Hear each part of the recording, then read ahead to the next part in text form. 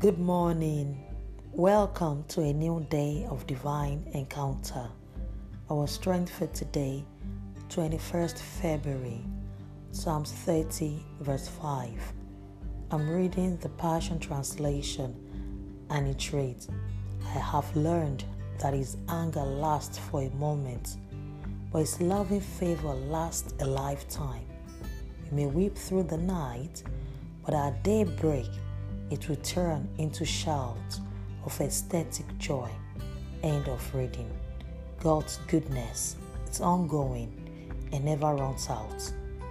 His favor is around you, on you, and with you. This is true faith, a living confidence in the goodness of God. Say this prayer with me.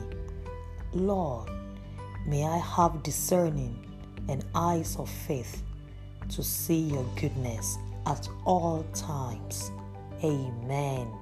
Confess to yourself, Christ in me, the hope of glory.